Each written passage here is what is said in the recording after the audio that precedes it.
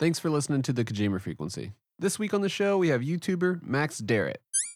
And if you're enjoying the show and want to help support it, make sure to check us out on Patreon at patreon.com/KojimaFreak.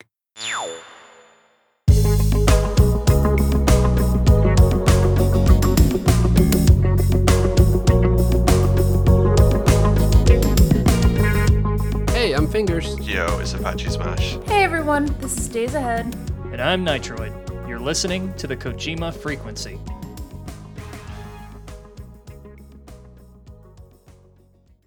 Yeah, thanks so much for having me, guys. I'm glad we're finally able to do this. It was a pleasure meeting you at the con, and I'm sorry that it took us this long to get things set up. But yeah, happy to be here. Yeah, thank you so much. Scheduling is probably the hardest part of podcasting, to be honest. Just trying to figure it out with everybody.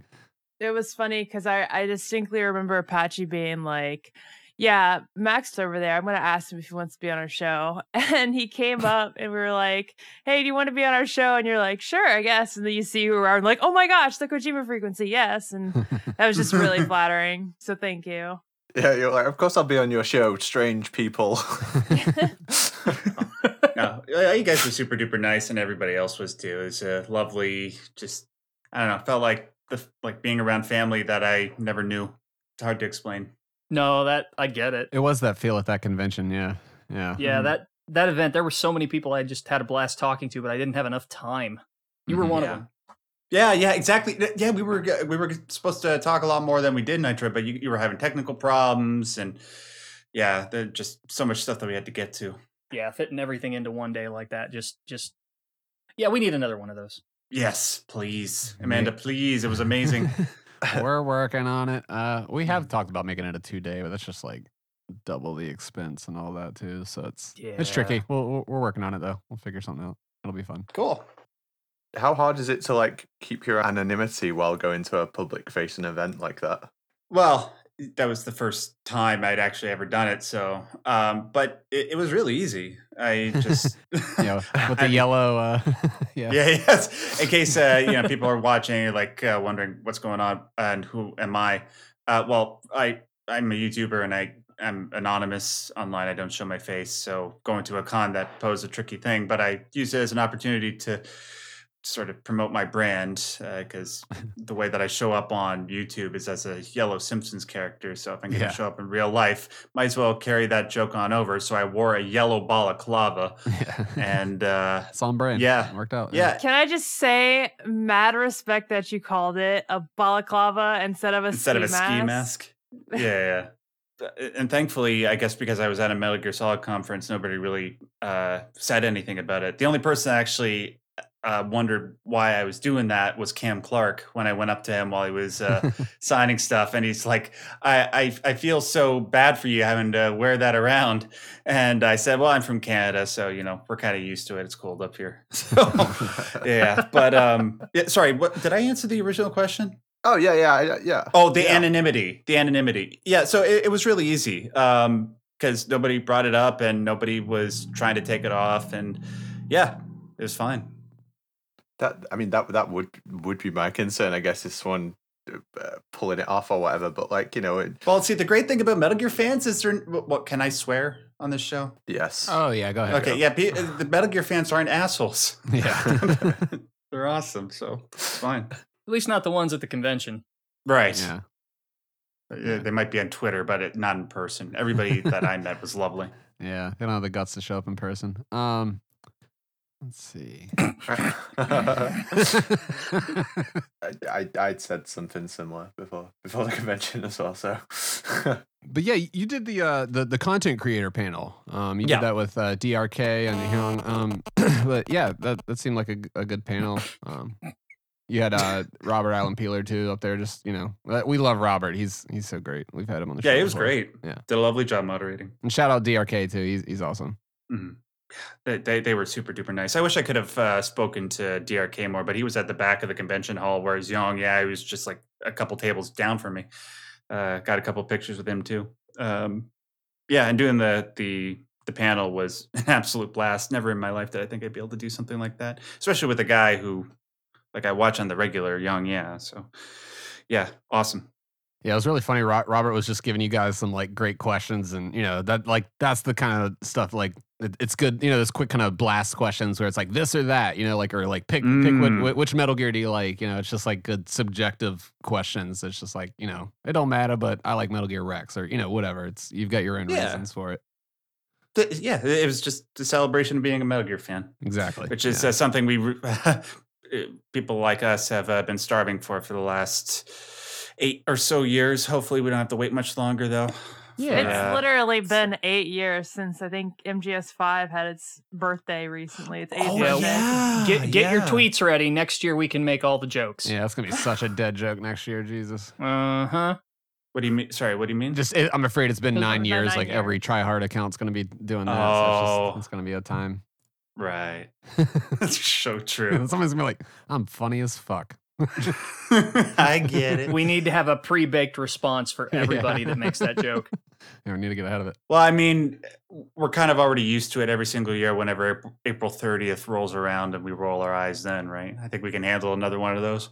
Yeah. Right, but that's why you got to get ahead of it, which is why I've got like a, Jack, do you know what day, the day after, the day after, the day after, the day after tomorrow is? Like, just get ahead of it. Nitroid starts posting a week ahead of time, yeah. Just, right. Like, get ahead of the curve. Yeah. Mm-hmm. Well, we got into an argument about MGS5 on the group chat earlier this morning. People argue about that game? I thought it was very appropriate for the birthday. It wasn't even an argument, too. It was kind of just like, we were all just like stating like what we like about it, and, like, or like, do you prefer this or that? Like cassettes versus codecs. And what do you mean, like? I know you guys have spent a little bit of time on DRK stream. You're like, fuck MGSV, but no, I replayed it. I replayed it recently. I know, yeah. What flavor was the Kool-Aid? I think what really set me off was Apache reminded me that like all of the 10 out of 10s that came out of that, and like the fact that the gaming journalists got that from sitting in a room for like 20 hours and just playing the first 20 hours of the game nonstop. Like there was some level of indoctrination there, or some sort of like. I mean, so they didn't get to experience chapter 2 then. They didn't have to do any of the mission replays. So probably everything that they did play was like, all right, this is looking really great. They were probably like, oh, that climactic shit's right around the corner. Yeah. I know it's gonna happen. 10 out of 10. This is gonna wrap up smoothly. And now Apache's got me thinking about it. It's just been stressing me out. I mean, that was the conversation we were kind of having. It was like, look, we can pick away points on these games, and say, all right, we'll take away 0.5 for this, or, story didn't make sense or whatever. But like, at the end of the day, it's all just subjective. Like we can have these janky games that have a lot of problems, but we're still going to be like 10 out of 10, best game ever. Like it's all subjective. So it's reviews themselves are kind of just, they're just recommendations. That was kind of like, the big thing was like, all right, well, I like recommendations, but I don't necessarily look for reviews and be like, okay, that's going to match my opinion. Right. So I think you had a good point though, Fingers, earlier. It was there, there's really only one 10 out of 10 game, and it's Super Mario RPG. Yeah. I mean, that's what I was saying. I was just listing some 10s and I was like, these are undeniably, you got Chrono Trigger, you got Turtles in Time. I mean, you can't deny those games. I mean, they're perfect. I mean, I would put Final Fantasy VIII on there, but I know like everybody on the planet would shoot me down. If that's your 10, baby, you go ahead. You let that be your 10, okay? Like that's the way I'm going to take it. That's how I like to view this stuff. It's like these are games. They're here for us to have fun. Like they can have problems, but we can still love them to death. MGS2 and KOTOR are probably my 10s. Yeah. Yeah, MGS2 certainly for me, and Chrono Trigger. Yeah, I don't think Chrono Trigger is like one of those very few games where there's like absolutely nothing wrong with that game. Everything about it is perfect. Yep. Also, Super Mario RPG, that's one that I've yet to play, but my wife is just absolutely gaga about that game, and can't wait for the remaster, remake, or whatever the hell you want to call it, coming out in November. So I'm gonna check that out. Yep, that's all I wanted to say. I would say play the original, like check out the original, and then whatever the remake has to offer too, like check that out for sure. But like, man, the original is very worth your time. Like, okay, it's not too long. It's not like one of these like grindy RPGs. Like you can get through it pretty okay. Just like as long I screwed myself over on the very first playthrough by like assigning every bonus into HP instead of like my attack and magic power. So I was like, no, HP is the most that's the most important stat. You're supposed to look for the ones that get the bonus. But yeah, no, I just hit HP on every time, and I got to the final boss and was like, oh fuck. Never mind Culex. Yeah. So. It makes you feel a little better. I probably do the same thing when it comes to RPGs. I'm kind of, yeah. But yeah, go into it. Like, you don't have to sit there and grind levels or anything. And just the story and everything is just so fun and sarcastic and 90s humor. We've talked about it on previous episodes. Yeah, it's so perfectly paced. Perfectly paced. That's good. Sure. All right. Max, where do you land on the Phantom Pain? I'm gonna ask that like I haven't watched your 53-minute video about it multiple times. Oh, well, thanks, man. Well, in regards to 5, look, does it have problems? Absolutely. The stuff like repeating the missions in Chapter 2, the way they handled certain characters, I think the bosses overall aren't as consistently good as they are in past titles. But Yeah. the game play is without a doubt the best that it ever was in the series. I still think the story, even though obviously it's probably, you can make a pretty good argument that's the worst out of all the mainline entries, it's still really good because most Metal Gear Solid stories are better than most stories in games, and even Metal Gear Solid 5 stands out compared to most. Yeah, was it disappointing compared to everything else? Yes, but it still had a lot of good stuff in there. So overall, I'd say the game is like, just because the gameplay was so good, I would elevate it to a 9 out of 10, or maybe like an 8.5. But overall, a 10 out of 10, no, but still really damn good. That's where I rated it, like 8.5. It's like, sure, it's got problems, but like overall, I think it was very fluid. I loved the stealth encounters that I had. Like a lot of these bugs that that these guys are digging up, I was like, didn't ever run into that myself. But like that doesn't that doesn't mean that their points aren't valid. That like, oh, this game could use some patches and some updates that could fix these things. Just enemy AI pathing and stuff. But just for the casual person just playing through it and going through, I put 300 hours on it. And didn't really have a bad time or a crash or anything really. So just for me, I had a good ass time, and like, the story was delivered in a different way with the open world and the pacing of that. But like, if you put it all together, I thought it was kind of a cool narrative, and it switched up the whole ending of Metal Gear 1, which that was kind of all I really needed. I was like, all right, cool. That's good. Well, the issue with MGSV, and we've talked about this before, is that it's kind of got a perfect alibi for any of its faults. Yeah. Right. Yeah. So it's really hard to and it came out at the worst possible time amidst the drama going on at Konami. So it's really hard to like detach the game from those issues and look at it, sort of, I don't want to say objectively, but with all the information available. Yeah, because there's so much baggage attached to that game. It's really hard to critique properly. Yeah, that's true. I feel like I'm a lot like the Phantom Pain because I'm a bit of a mess. I'm not 10 out of 10, but people still love me. Aww. As a Jets fan, I'm feeling a lot of Phantom Pain this week. He's still getting paid $75 million. He's all right. He'll be okay. Yeah, who gives a fuck about him? I'm not gonna be okay. Say, he's fine. Y'all aren't, but yeah, that's how you get out of a season and still get the bag. Yeah, they need to patch like the leopard tortoise rarity. If we want to get real nitpicky, I spent like 3 hours like just like launching the same mission, spinning GMP, like basic loadout. Like, is he here? Is he in the cage? Fuck, nope. Gotta like just for a trophy or whatever. That was like my most frustrating moment with the game. Yeah. Oh god, yeah, dude. And I platinumed that game and also got it to all the gamer score on Xbox. And yeah, by far that was the hardest part of it. That was such a pain in the ass. Yeah, fucking leopard tortoise. Well, when we were talking about what sort of makes it 10 out of 10 to people, it really is sort of like what feeling did you walk away from it with? Just vibes. It's not like most people aren't going to spend 1,000 hours in that game seeing every possible nook and cranny and every weird little emergent quirk it has. They're gonna maybe spend anywhere, like I spent probably over 100 hours in that game. I didn't have any issues with glitches. Certainly had annoyances, but it was nothing like fundamentally game breaking. But the more, we were saying this in the chat earlier, it's what I think it is, one of those familiarity breeds contempt sort of things. The more you play a game, the more you start to see the cracks. Yeah. That's the thing though, like with like MGS2 is the only game I would rate a 10 out of 10. I wouldn't. And I love that game more than life, man. I from the first moment I played it, I felt like it was a 10, and I've gone back and played it over and over and over again.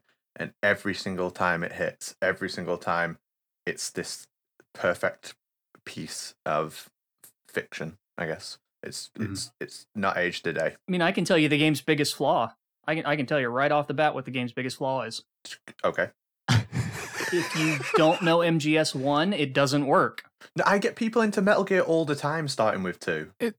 I'm sure you can, but it works. It works fine on its own, but it works so much better with MGS1. I see what you're saying. Like, yeah, but it doesn't like not work at all. It's just this wonky, surreal thing. Yeah, I'm not saying it doesn't work at all. I'm just saying. Okay. Yeah, it's. I just wouldn't give it a 10 out of 10. And seriously, I love that game. That's like saying Terminator 2 is a great film, but like if you haven't seen the first one, it doesn't really work. Like, no, hell no. No, yeah, T2 stands alone. It is certainly That's different. That is very different. It's food for thought, certainly. That we just talked about. It's very subjective. It's very vibes based, and now we're talking about like these certain little elements. Like I didn't realize I didn't even think of that as like a rule. Like if it's dependent on the previous iterations, then it's not perfect. I don't think it is a rule, but yeah, like a good example, like the new show Ahsoka that's coming out. It's like it's got all these Star Wars characters that if you haven't watched Star Wars Rebels, you're not going to get any. All of a sudden, you're just like, okay, who the fuck are these new people? Why should I care? You lose all of the context. Okay, but none of these examples are deconstructing their prequels. Sure, but I'm just saying, like, yeah, the context makes it better. Or making a major plot point the recreation of the prequel. Like, it's not just like you're missing context. It is fundamental to getting that game. I get it. To getting it, but it also just like exists on its own. Yeah. Like there is that whole meta narrative and like, oh, it does emulate MGS1, but like there is just like a plot and a lore. Dude, you're literally Peter Griffin. It insists upon itself. That's you right now. Hey, Nitroid, can I sort of just throw a question at you, just building off of that? Shoot. So you could say the same thing for Metal Gear Solid 1, though. Ooh. With the events of Metal Gear 1 and Metal Gear 2. Ooh. And, being able to understand what the hell, like, who's Gray Fox and why the hell should I care about him and, like, what happened in Zanzibar. Like, I played Metal Gear Solid 1 and I never played Metal Gear 2 before that, and I understood everything that was going on. Now, for Metal Gear Solid 2, is it more complicated? Yes. But would you say that you have to understand everything that happened in Metal Gear Solid 1 in order to get a decent idea of what happened in Metal Gear Solid 2 to understand everything that it's trying to say? Okay. I don't, just to be clear, I don't think it's necessary to enjoy... I don't think it's necessary to be familiar with MGS1 to enjoy MGS2, but to understand what it's trying to say. Absolutely. Right, but that's my question. But it's a very different dynamic. And looking at like Metal Gear 1 and 2 to Metal Gear Solid, that's a fairly straightforward, story progression. There are things that happened that help you understand what happened in MGS1, but there's no sort of like larger meta narrative point being made by Metal Gear Solid 1. Whereas in Metal Gear Solid 2, it is like fundamental to the structure of what that game's doing. That's more like the Star Wars analogy. Yeah. Mm-hmm. Yeah. I suppose, you're right. It's just a continuation of the canon timeline versus like this thing that's like, all right, we're going to redo what they did in this game and clone what they did in this game. Like, yeah. I see what you're saying, Nitroid. Yeah. It's context, but it's so much more. Yeah, there's a deeper layer of appreciation that comes along with having played Metal Gear Solid 1 before 2, even though you can enjoy 2. But in order to get the full profundity of what 2 is going for, I do suppose that you have to have at least played the first one. That's true. Just to be clear, if I was going to give MGS2 a 10 out of 10, it's because of those elements that elevate it to that point. But without them, it doesn't completely work. Let me just ask one last very small clarifying question. When you say 10 out of 10, like my personal, do you like consider the game to be perfect? No, because I don't really think that's a thing.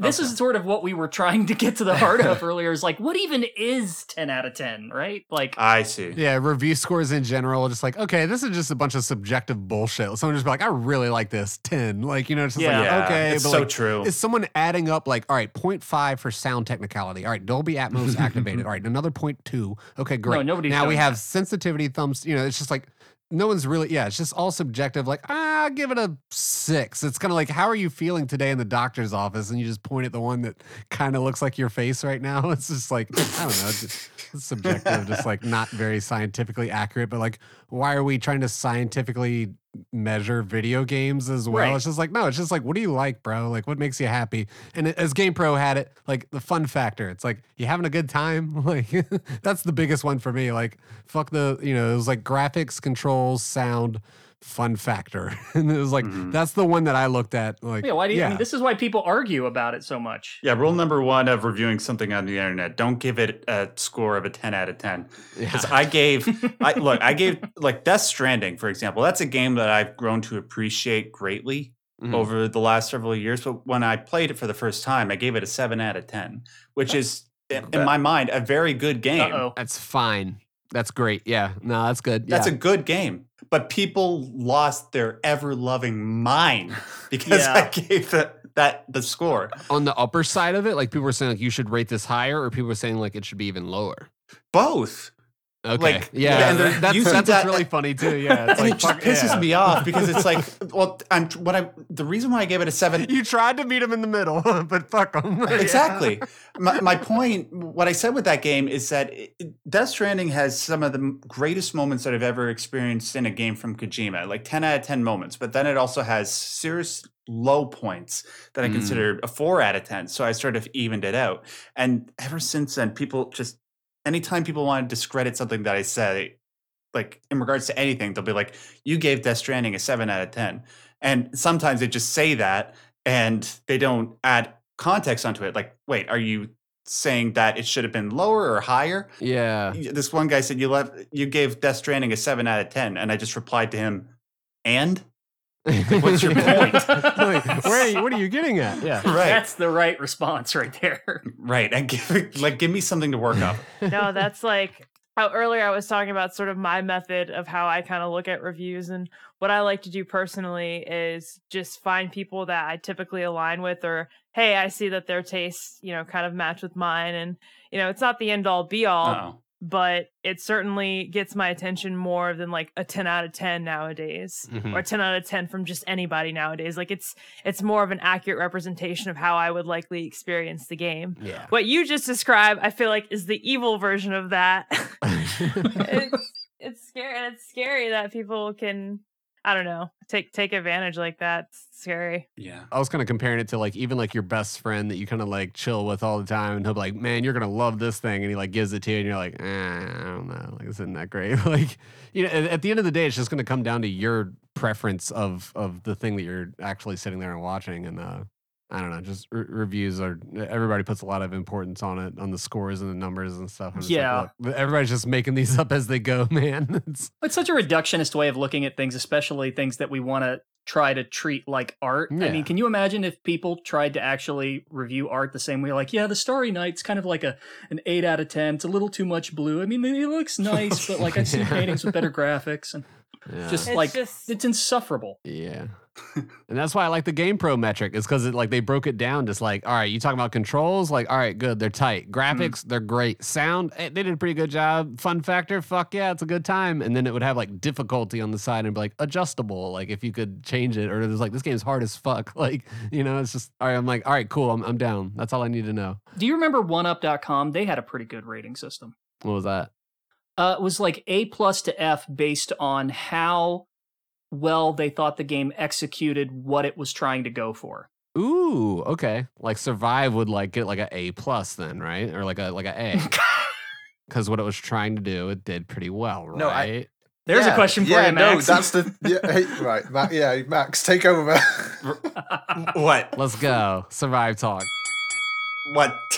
To give a score? What'd you think of Survive? Well, in terms of just trying to tarnish a legacy and piss everybody in the audience off, I give it an SSS rating. Wow, let's do Japanese rhythm game rankings for ratings. I'm down with that. This game got a full clear, y'all. You're unnatural. Yeah. Whack. But as a tower defense multiplayer horde survival game, it did all right. like doing what it was trying to do, not what everybody expected, whatever the fuck they expected it to be. I don't know. Well, I mean, like, look, I'm just you were. Go ahead. No, I'm all good, dude. I'm like the one champion of Survive. You're in the corner now, Max. No, I wasn't sure exactly what you were asking me. Like, if you were just asking me on the basis of whether it accomplished what it set out to do, like, was I supposed to give a serious answer to that, or give a funny answer? Or... No, we're just screwing around. Oh, okay. No, I mean, that's like, yeah, no, go ahead. Like, I mean, how do you feel about it? Like, I mean, it seems like you seem like it tarnished a legacy. All right, noted. And okay, then... well, if you're just looking at the game as a game and not like with all the baggage that is attached to it, it's a spinoff, so we shouldn't weigh it in as a numbered saga or anything. Like, if Mario Kart, was in. Like, if we're like, oh, Mario Kart doesn't have enough platforming, it's like, all right, what are we doing? Like, that's not what it's here to do. As if I were to just take away the bias of everything around it and just look at it, it's like, meh. Okay, that's fine. Yeah, it's fine. I always look at it like, hey, it's on sale for Steam for $10. I'm gonna buy it when that happens. Yeah, that's my review. It's like a weird, spooky kind of Metal Gear where it's like a tiny bit more horror based and like you're just like isolated more. And yeah, it doesn't have like the story elements. Yeah, it's a B movie and the characters all suck, but like the gameplay, it's still like Fox Engine. Patch, you even rated it above the Phantom Pain earlier. I do. I've been waiting to say I genuinely think Survive is better than the Phantom Pain. Like I was like, after I replayed TPP, I was like, wow, I'm not going to subject the world to my opinion on the Phantom Pain. The world just doesn't need that kind of discourse. And then about 5 minutes later, I was like, But you think the world can handle you saying that Metal Gear Survive is better than the Phantom Pain? You know what I'm trying to say? Like, just like I celebrate that that's your opinion, because all art is subjective, but that's not what most people tend to think. It's a good thing we don't have an address because we'd get letters. People have already come for me for less, so okay. It's like, well, at this point, it's like I might as well just say how I feel. Here's the thing, like, yeah, Max, like I enjoyed it since the beta. Like I kind of just like went like, all right, guys, it's a spinoff. Let's not take this seriously. Let's kind of go in and see what it's trying to do. And I was like, all right, cool. It's the Fox Engine plus melee controls. Great. All right, cool. It's not just poking the zombie through the fence. Like do that on anything past the first chapter and see how quickly you get fucked up. Like, the game progressed more as you got into it. The moveset opened up.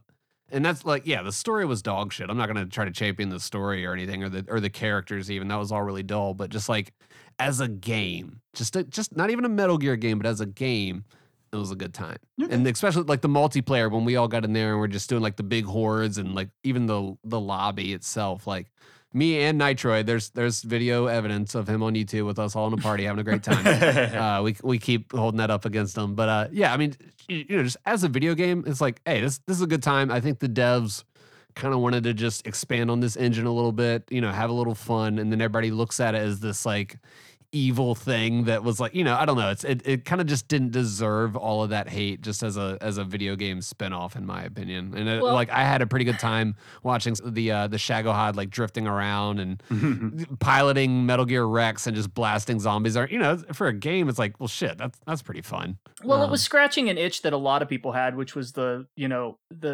absence of co-op in MGSV. Yeah, and just more Fox Engine like stuff. Like I was just like, man, give me that. And everybody complained when we got it. And I was like, all right, whatever. Like we were playing baseball with grenades in the waiting room, like so where one of us would have a club and the other would throw a grenade and we just like crack it back. Yeah. And you could do stuff like that. There were those little weird emergent behaviors, but it never, it didn't catch on and there wasn't enough range for it to sort of go anywhere with all that. But okay. To what you just said and to Apache's argument, do you feel like, okay, there's a big argument that with MGS5, despite the variety in gameplay, you can mostly accomplish everything with a tranquilizer pistol and a photon system. Not when they put the helmets on, but you get my point, right? Yeah, pretty much, yeah. The question I'm getting to is that, do you feel like there is more organic emergent gameplay in Metal Gear Survive, just inherently by the fact that there's sort of like I don't know what. Yes. There's so much more gameplay variety in Survive than the Phantom Pain, I would say. Like, just with the different traps and different things that you can set up there with the enemies, I would say. Because it's an expansion on what's already there. But it's in a different context. Sure, but I'm saying there is more gameplay variety in Survive, I think, than just like running around shooting Fulton or however you want to deal with them. I mean, you've got your rocket punch and all the different gadgets and stuff, but just Survive had a bunch of goofy fun shit, like the what was that, like oil slick thing where they would like fall down on the conveyor belts. Survive needed to be part of MGO3. Yeah, it needed to be just the online mode. Yeah. And to be clear, it's not just because of, the whole idea that you can get away with just a tranquilizer pistol, but also the element of like there's co-op, there's more of a variety of weapons because you're dealing with a different type of like enemy, or more variety of enemies. But I don't want to get anybody any more hate mail than we're probably going to get from this conversation. I don't know. Man, we don't care. I mean, the buddy system in the Phantom Pain was something different, but I mean, that kind of gets replaced by the co-op. I mean, if Survive had co-op and if Kojima was still involved when it came out, people would have fucking loved it. That's all I'll say. We can move on to the next subject. I was going to say, I feel like we're kind of monopolizing the conversation here. Yeah. Yeah, sorry, Max. No, it's okay. Can I just offer one small, not a counterpoint, but just something to consider in regards to the whole emergent dynamic gameplay of Metal Gear Survive? That's true to an extent in terms of the official stuff that it lets you do. But one of the great things about Metal Gear Solid prior to Survive, the entire series, is that there's a large contingent of people that played that game that challenged themselves to play it in different ways. So yes, you could accomplish things using a tranquilizer gun and trying to do stealth, going for the big boss run. But you could also go in all guns blazing, trying to do a lot of the stuff that DRK does on his streams, right? Yeah, that's something that a lot of Metal Gear Solid players do. That's what I've done my entire life. So maybe not officially in terms of like the stuff that the game already provides you right off the bat, but just sort of that emergent gameplay that people created for themselves. You know what I'm trying to say? Well, I know what you're trying to say, but I'm factoring that in as well. Okay.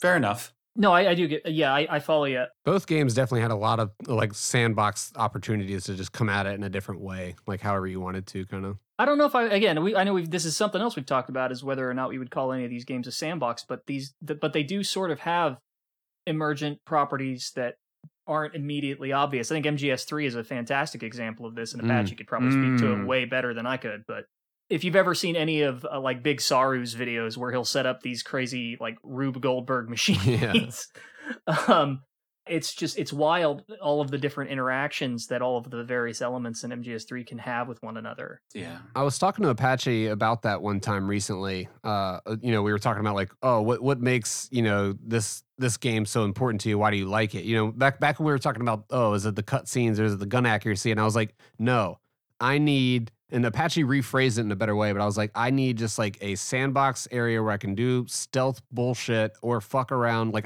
I need this open-endedness to my gameplay. And to me, that's kind of like what Metal Gear is. But Apache like reworded that and I was like, yep, that. And I don't remember what he said, but you could probably like. Yeah, I'm not 100% sure exactly what I said, but it just gives you like a playground and kind of like a toolbox to play with. A playground, yep. You can just go kind of like mess around with it and poke around in it, and yeah, it's just endlessly entertaining to me. And just up to that point on, we talk about Survive. I think if Survive was fully co-op, it would have already been reappraised as a good game, because when it came out, it was tone deaf. And there was backlash to it. But if it was like fully co-op, I honestly think people would be saying it's a good game now. But it's not, so it isn't. And eventually it'll be unplayable. True. Yeah. I mean, we're already seeing MGSV going off servers for PS5 people, at least temporarily. I don't know. It's been kind of unstable here, at least for the past few days, apparently, for some people. Oh, really? Oh, jeez. Yeah, they just haven't been able to like log into the server. But it's weird because the Phantom Pain is a PS4 game, and anybody playing it on PS5 is just kind of playing it on the PS5. So I don't know if that's like a connectivity thing between the two consoles. I've seen like some games will have that disclaimer, like not all features on PS4 will be available on PS5. So someone sent me a DM this morning. I was like, hey man, servers have been down for 3 days, just letting you know. And I'm just like, all right. like Region 1. Meanwhile, the Peace Walker servers will be up till the end of time. Yeah. Knock on wood. Well, it's so funny because honestly, this conversation probably should have started with Metal Gear Solid 1's 25th anniversary. But God, I'm so sorry for putting it off on this tangent. Happy 25th anniversary, Metal Gear Solid 1. Woohoo! A 10 out of 10 game. Yeah, one of my other 10 out of 10s. Yeah, for those that missed it, we actually did a panel with, I hosted it with Eric Marks, and it was originally just going to be David Hayter and Chris Zimmerman Salter, and I was kind of just going to be running the Discord and tech checking everybody and getting everybody like okay to use Discord so we could stream to YouTube and stuff. And then Eric was like, well, wait, what if we brought like Christopher Randolph and Kim My Guest and Vanessa Marshall on too? And I was just like, guess I got more tech checks to do, but you know, we got everybody involved, and they did like live auditions and like readings with Chris Zimmerman Salter giving them like cues and stuff. Yes. I'm gonna let you do a run through and then give you some thoughts. Okay. Freeze. Hands over your head, now. Toss your gun overboard, slowly. A woman. Show your face. You men, you're all the same. Who are you? We're nomads, wanderers. I said don't move. Americans. So you shoot women too? It was really cool to just see them all in a stream together, and you know, they all act like they're best friends, and it looks like it. Yeah, just seeing like Otacon like interrupt the panel, like with like the, you know, I had to like cue up a codec sound when Eric like touched his ear type deal. And a sec. I'm getting a call. What? The guy say, Like a codec? Could it be? Snake! Otacon! What the hell? What are you doing? Were you hiding in a locker? Yeah, yes, I was. all of a sudden Otacon showed up to the panel, and everybody was like, oh shit. So that was a really cool panel with a lot of fun little trivial moments. Like, yeah, no, I love the sort of behind the scenes that we learned. Things like, you know, apparently Kojima and Chris had a camaraderie moment with a yo-yo. Yeah. He did a trick and then she did a super trick. And then there was an element where, you know, everybody knows David Hayter's Metal Gear. Apparently, it didn't come really organically at first. Then Chris had told David Hayter to say something like, hey, say, how would you say Richard Gere? And that's kind of, they describe it better in the show, but lots of really cool behind the scenes stories. Just cool panel overall. But yeah, it's just cool. Those little like inflections and mood shifts, and that I really like that about, Chris showing up to the event and being like, no, like, we had to do these small little adjustments to the performance. And then when they did the performance, and the fact that they recorded MGS1 in 10 days, like that was talked about. That's nuts. All that dialogue recorded in 10 days. And the speed that they did it with, we kind of saw how fast Chris works. And she's like, do it, but don't suck as much. Like on the next take, she would literally say that to him. They'd be like, all right, cool. But yeah, no, it was just a great panel. It's on YouTube on the MGS Con channel if you haven't seen it. It's a good panel. Max, you were saying before about MGS1 having not played 1 and 2 beforehand. So what got you into Metal Gear Solid? Like, what was that first experience like? Well, this is no joke, my earliest childhood memory was watching my father play Metal Gear Solid 1 when I was 5, which explains so much about why I'm so messed up right now. No, but hell yeah, brother. That's exactly how I came in. I am so old. Yeah, but that's how I got introduced to it. I saw the stuff that my dad was doing, like the whole Psycho Mantis reading the memory card thing, and all this. Like, I couldn't comprehend what I was seeing, but I just knew that it was cool and it was deep, even though I didn't really know what it meant for something to be deep at the age of 5, And then I've just been obsessed with the series ever since. That's awesome. 1, 2, 3, 4, 5, and then 1 and 2, Metal Gear 1 and 2 later on. Yeah. And that's really early to come into it too. Like I'm trying to, I'm sitting there thinking it's like, yeah, I was It's in 1998. It's like, yeah, I was like 11 with MGS1, but like 5. That's like, I love revisiting content, to like the stuff that I watched as a kid or whatever. Like as I'm older, like, let me watch it with the brain I've got now and see what's up. And it's just like, damn. But like 5-year-old you must have been like, holy shit! Like just like blown away by these things. I don't know. That's really fun to think about. Yeah, you look at like the blood hallway after the ninja tears everybody up, and you don't know what you're looking at. Thankfully, it was all like low quality graphics at the time, so I couldn't process in my mind that I was looking at dead bodies and but stuff. Still, the nightmares that ensued. I mean, it's immeasurable. Yeah. Well, yeah, it was worth it though. Yeah, exactly. Yeah. I from like, I think I tweeted about this in the 25th birthday, from like 7 to like 17, I had nightmares about Psycho Mantis like taking over my game beyond just the actual tricks in the actual game, like actually coming out of the TV. But some of the Ring type shit before the Ring came to America. I was about to say, did you watch the Ring too around that time? It just kind of blended together in this like no, it wasn't even like a thing yet. Yeah, I was a teenager. I was 13 when MGS1 came out, but I had played Metal Gear 1 and then later Metal Gear 2 before that. Nice. Hipster. My dad gave me, I've told this story here. It's cool that we both have dad stories about getting into Metal Gear. Mm-hmm. But my dad bought me a copy of Metal Gear on NES. And that's sort of, that was probably the biggest mistake he ever made. Mm-hmm. Like, thanks, Dad. I'm still here like 3 decades later. You jerk. So had you played any of the well, probably not if you were 5 at 90. Yeah. So you didn't play any of the NES stuff before, it was just right at MGS1? Yeah, pretty much. Yeah. Like I think it was at the age of 5 that I actually started playing video games. My dad got the PlayStation 1 and he got a whole bunch of games from his friend AJ, and Metal Gear Solid just happened to be one of them. And I was like, wow, this is so cool. But then my dad was like, oh, okay, well, maybe you shouldn't play this game because it's not really for kids. Here's some Crash Bandicoot and Spyro. Yeah. So too late. It's a little fucked, huh? But the thing is, he didn't really lock up the games when he put them away, and I tried to play every single one of them. And one of them was Metal Gear Solid 1. Get this, another one of them was Silent Hill 1. Oh, jeez.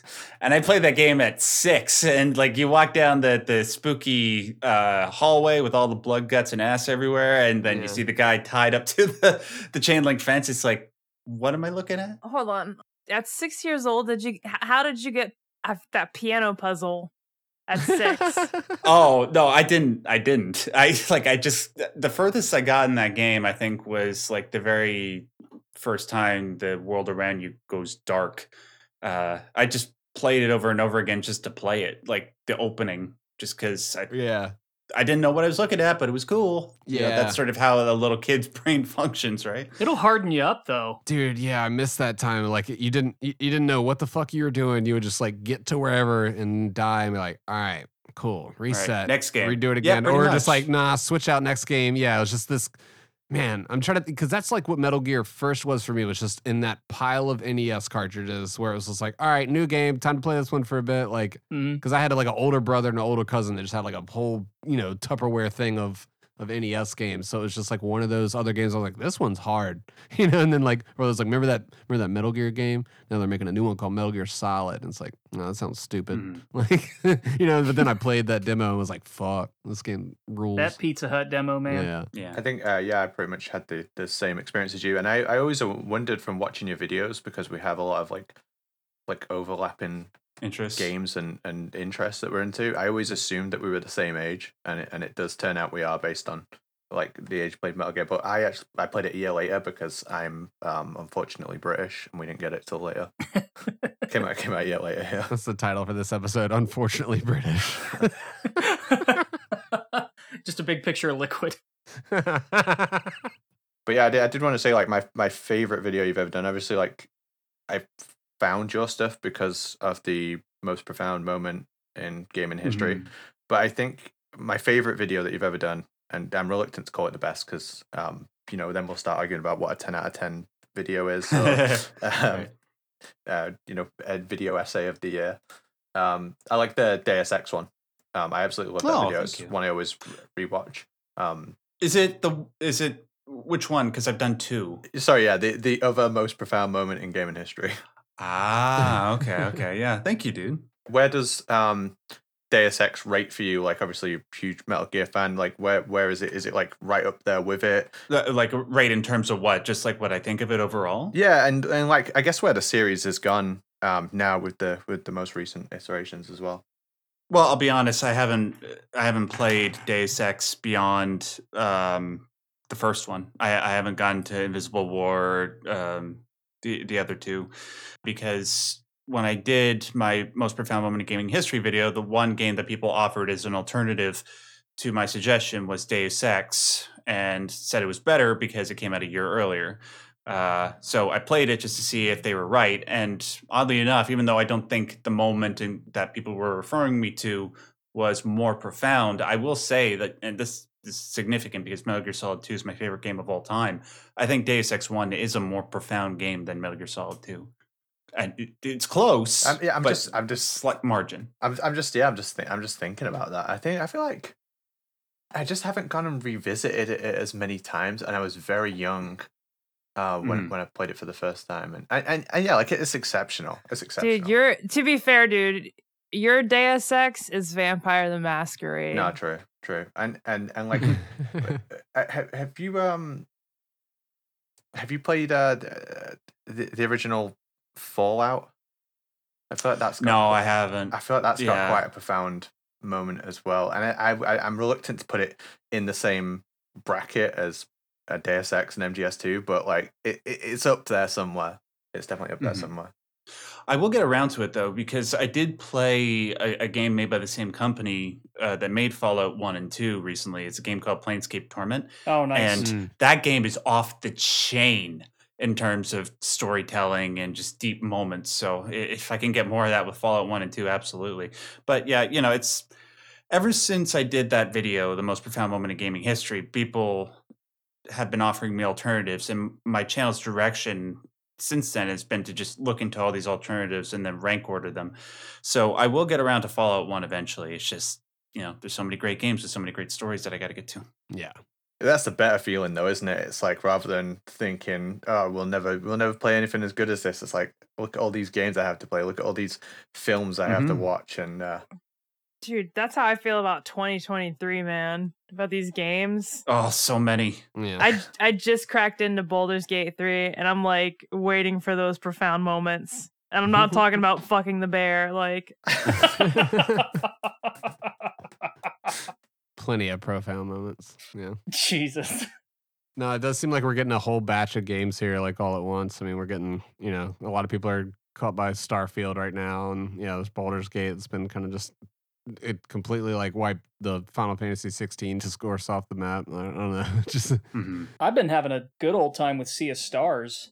Yeah, that's another one. Yeah, I've heard that game is off the chain as well. Like, I mean, my wife has been playing it, and a friend of mine has been playing it. They both say it's one of the best games they've ever played. Because it follows the Chrono Trigger formula. And just, exactly. As we said earlier, it's going to be a 10 out of 10 probably. Yeah. But it's also got so many subtle nods and references and elements borrowed from, like, other JRPGs of its ilk. So, like, it's pulling from Super Mario RPG. It's pulling from Breath of Fire 3. Mm-hmm. It's doing all of these very little creative things to sort of take those ideas and spin them in a different way. I'd say the pacing is probably the thing that it gets the most from Chrono Trigger. It definitely has the same sort of rhythm overall. But like moment to moment, it feels a little closer to like Mario RPG, but a little more serious. It never comes off as ham-fisted though. It's really, I haven't had as much fun with a game in quite a while. Like, it's scratching a very old itch. Yeah, because that's coming out on physical like next year, and yeah, I think I'm just gonna wait that. for that and just get that version of it. Yeah, just got a big old backlog right now, in no time. Yeah, but at least we got Death Stranding on iPhone 15 available coming. That David Lynch clip about watching movies on a phone is going to get so much use. It's such a sadness that you think you've seen a film on your fucking telephone. Get real. God. Oh, man. People, I know that it's the same. It's pretty much like the same phone, but I know that other people are gonna just like hordes of people are gonna upgrade just so they can have USB-C, and I kind of don't blame them. Yeah, no, fuck Lightning. It's awful. Let's see. Other Kojima updates. We got the stationary pack. Man, we got to change frequencies here. Let's see. Hold on. I'm looking at the notes here about the stationary pack because I saw that. Is it actually $169? No, that's just what I valued it at personally. Oh, okay. I was like, oh my God. But would you be surprised if it was $169, Nitro? No, I would not. I don't understand why all of his merchandise is so luxury. It's fucking scissors and tape. Dude, I see all this stationary kit and this merchandise, and I go over to the Konami booth and I see like the hat with the exclamation point, and I tell my friends going to TGS, I'm like, please try to get me that hat. Yeah, that hat kicks ass. Like, I don't know. Metal Gear up, Kojima down right now. I don't know.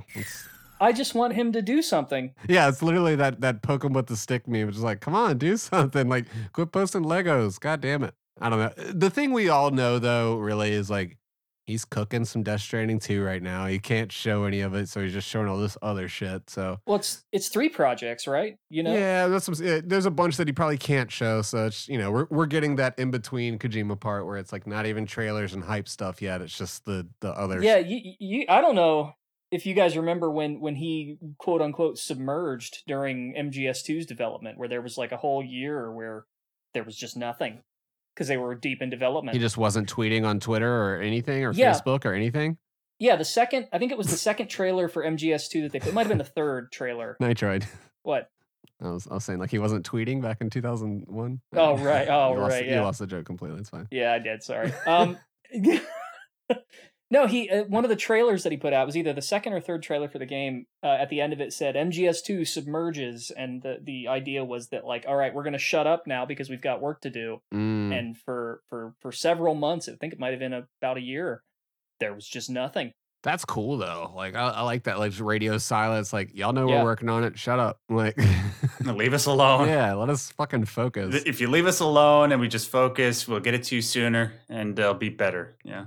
By the way, guys, I gotta go in like 10 minutes. Is all good, man. Yep. That's about the time. I wanted to talk to you about Final Fantasy VIII so bad. Oh, I already checked that off the list because we mentioned it. My bad. No. I recently discovered the song Force Your Way. Not recently, but I recently found out that Force Your Way from 14, the Eden series, is actually a Final Fantasy VIII theme. Yeah. I know I probably should have known this like 7 years ago or some shit, but it's so fucking good. Yeah. And the piano, oh my god. But please talk about 8 or whatever you want to talk about. I mean, I was being a little half serious, but yeah, Max, like, what do you got going on right now? Like, video wise, project wise, like. So let's see. Well, it's a whole bunch of things that I usually have out in front of me, and then wherever my interest sort of takes me that particular week, I try to go for it. This past week was a real pain trying to get my newest video constructed because my PC just kept having issues. So this coming week, I'm going to try and take it easy, do something smaller. I think the next video I'm going to do is something that people have been requesting for a while, is something regarding alchemy. So for people who are listening to this who don't know this element about me, I talk a lot about the ancient esoteric religious tradition of alchemy. And it's the way it's applied often in popular media to sort of convey subtle messages. Because I've talked about it a lot, people are asking me, okay, how do I get into it? What books should I read? Because it seems really interesting. So I'm going to do that. And then Lies of P's coming out the week after that. I might try to see if I could blast my way through that and see if I could do something on that. But then October rolls around, and then I'm going to do a whole bunch of horror themed stuff. Maybe Silent Hill. We'll have to see. Yes. Nice. Yeah. That's it. I mean, like, I got other stuff beyond that, but I want to keep things a surprise.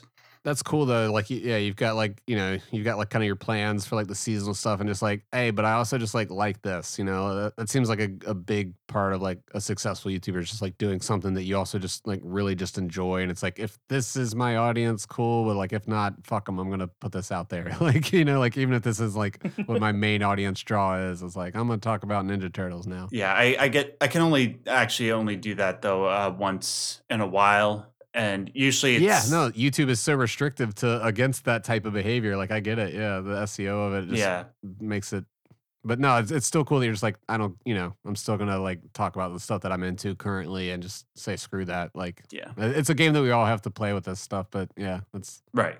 I understand what you mean. Yeah, I'm really happy that the Full Metal Alchemist video you did is like one of your biggest videos. Then I do enjoy that video, and that's cool that it's like something so personal to you. Yeah, I don't think I've ever had as much fun putting a video together as I did making those Full Metal Alchemist videos. Just as somebody so I study esoteric traditions a lot beyond alchemy. Like I study magic, the occult, just to see where people's minds really went when they were creating these ideas. Not because I actually have a significant belief in them, but reading them and then watching Full Metal Alchemist, it's amazing how many references there are to some of these just really, really obscure concepts. And not only that, how it uses them so accurately and how they all interrelate with each other. It's a work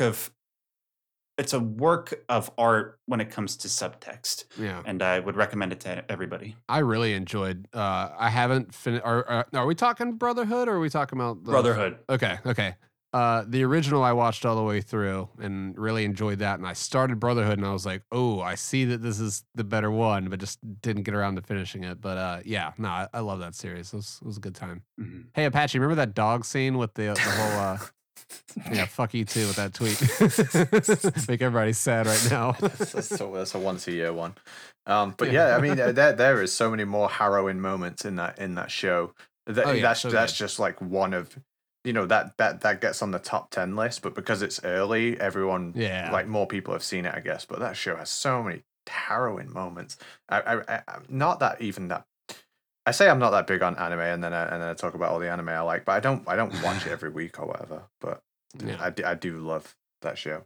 But yeah, you also talk about stuff like synchronicity, which I've spoken about synchronicity like my whole life, and people just kind of look through you like, what are you talking about? So that's another. Yeah, I like Max's videos. Everyone, go watch them. Yeah, it's I talk a lot about a bunch of whole niche subjects that I just find really interesting, and I suppose I attract a whole bunch of people that also like really niche subjects and just looking to expand their mind beyond conventional knowledge.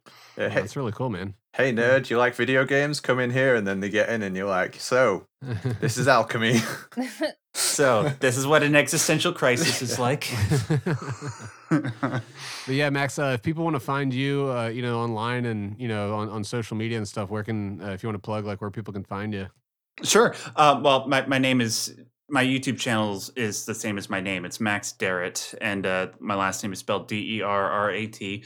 I do tend to focus on video games, but I also do tend to sometimes provide analysis of books and movies and television shows, and they tend to revolve around, like, the central thing that I try to do with my channel is try to use popular media as a way of communicating really deep ideas, be they in the realm of philosophy, psychology, mythology, science, and use that as a way to sort of get people interested in higher education, I suppose. And that's awesome. So far, it's gone really well, and hopefully I can continue to do it for the near future. And hopefully I can return to Metal Gear Solid sometime in the near future when it returns and continue to do it with that. Awesome, man. Looking forward to it. Mm-hmm. Man, I feel like we barely got started today. Yeah. Hey, well, I just gave an excuse for me to come back, and we can talk about Final Fantasy VIII. Yes, absolutely. Because God, I was like, oh man, I'm gonna bring up so many things. I want to get his opinion on these. Have you, just real quick, have you played through it yet? I know you were planning to. Yes, yeah, I completed it. Okay, you did complete it. Yes, I really enjoy it. I think it's my favorite music in the series. Second favorite combat system. Yes, I know the junction system is broken to everybody bringing that up, but that's why I love it. And then, but in regards to the story, I would say like concepts in the story, I think are some of the most brilliant in the series. But in terms of execution, it's sort of middling for me. I think there are parts of it that are just off the chain, like some of the best that I've seen in a Final Fantasy game, but other times it's like, really, that makes no sense. But overall, really damn good game. We are so close in alignment on this. I want to talk to you about this. Okay. Well, and invite me. next time we can, we'll talk offline about coming back, and I'd be happy to do that. Yeah. Yes, absolutely, man. Thank you so much for coming on. Yeah, thanks again, Max. Really appreciate it. Thank you so All much. right. Thanks, Max. All right, take care.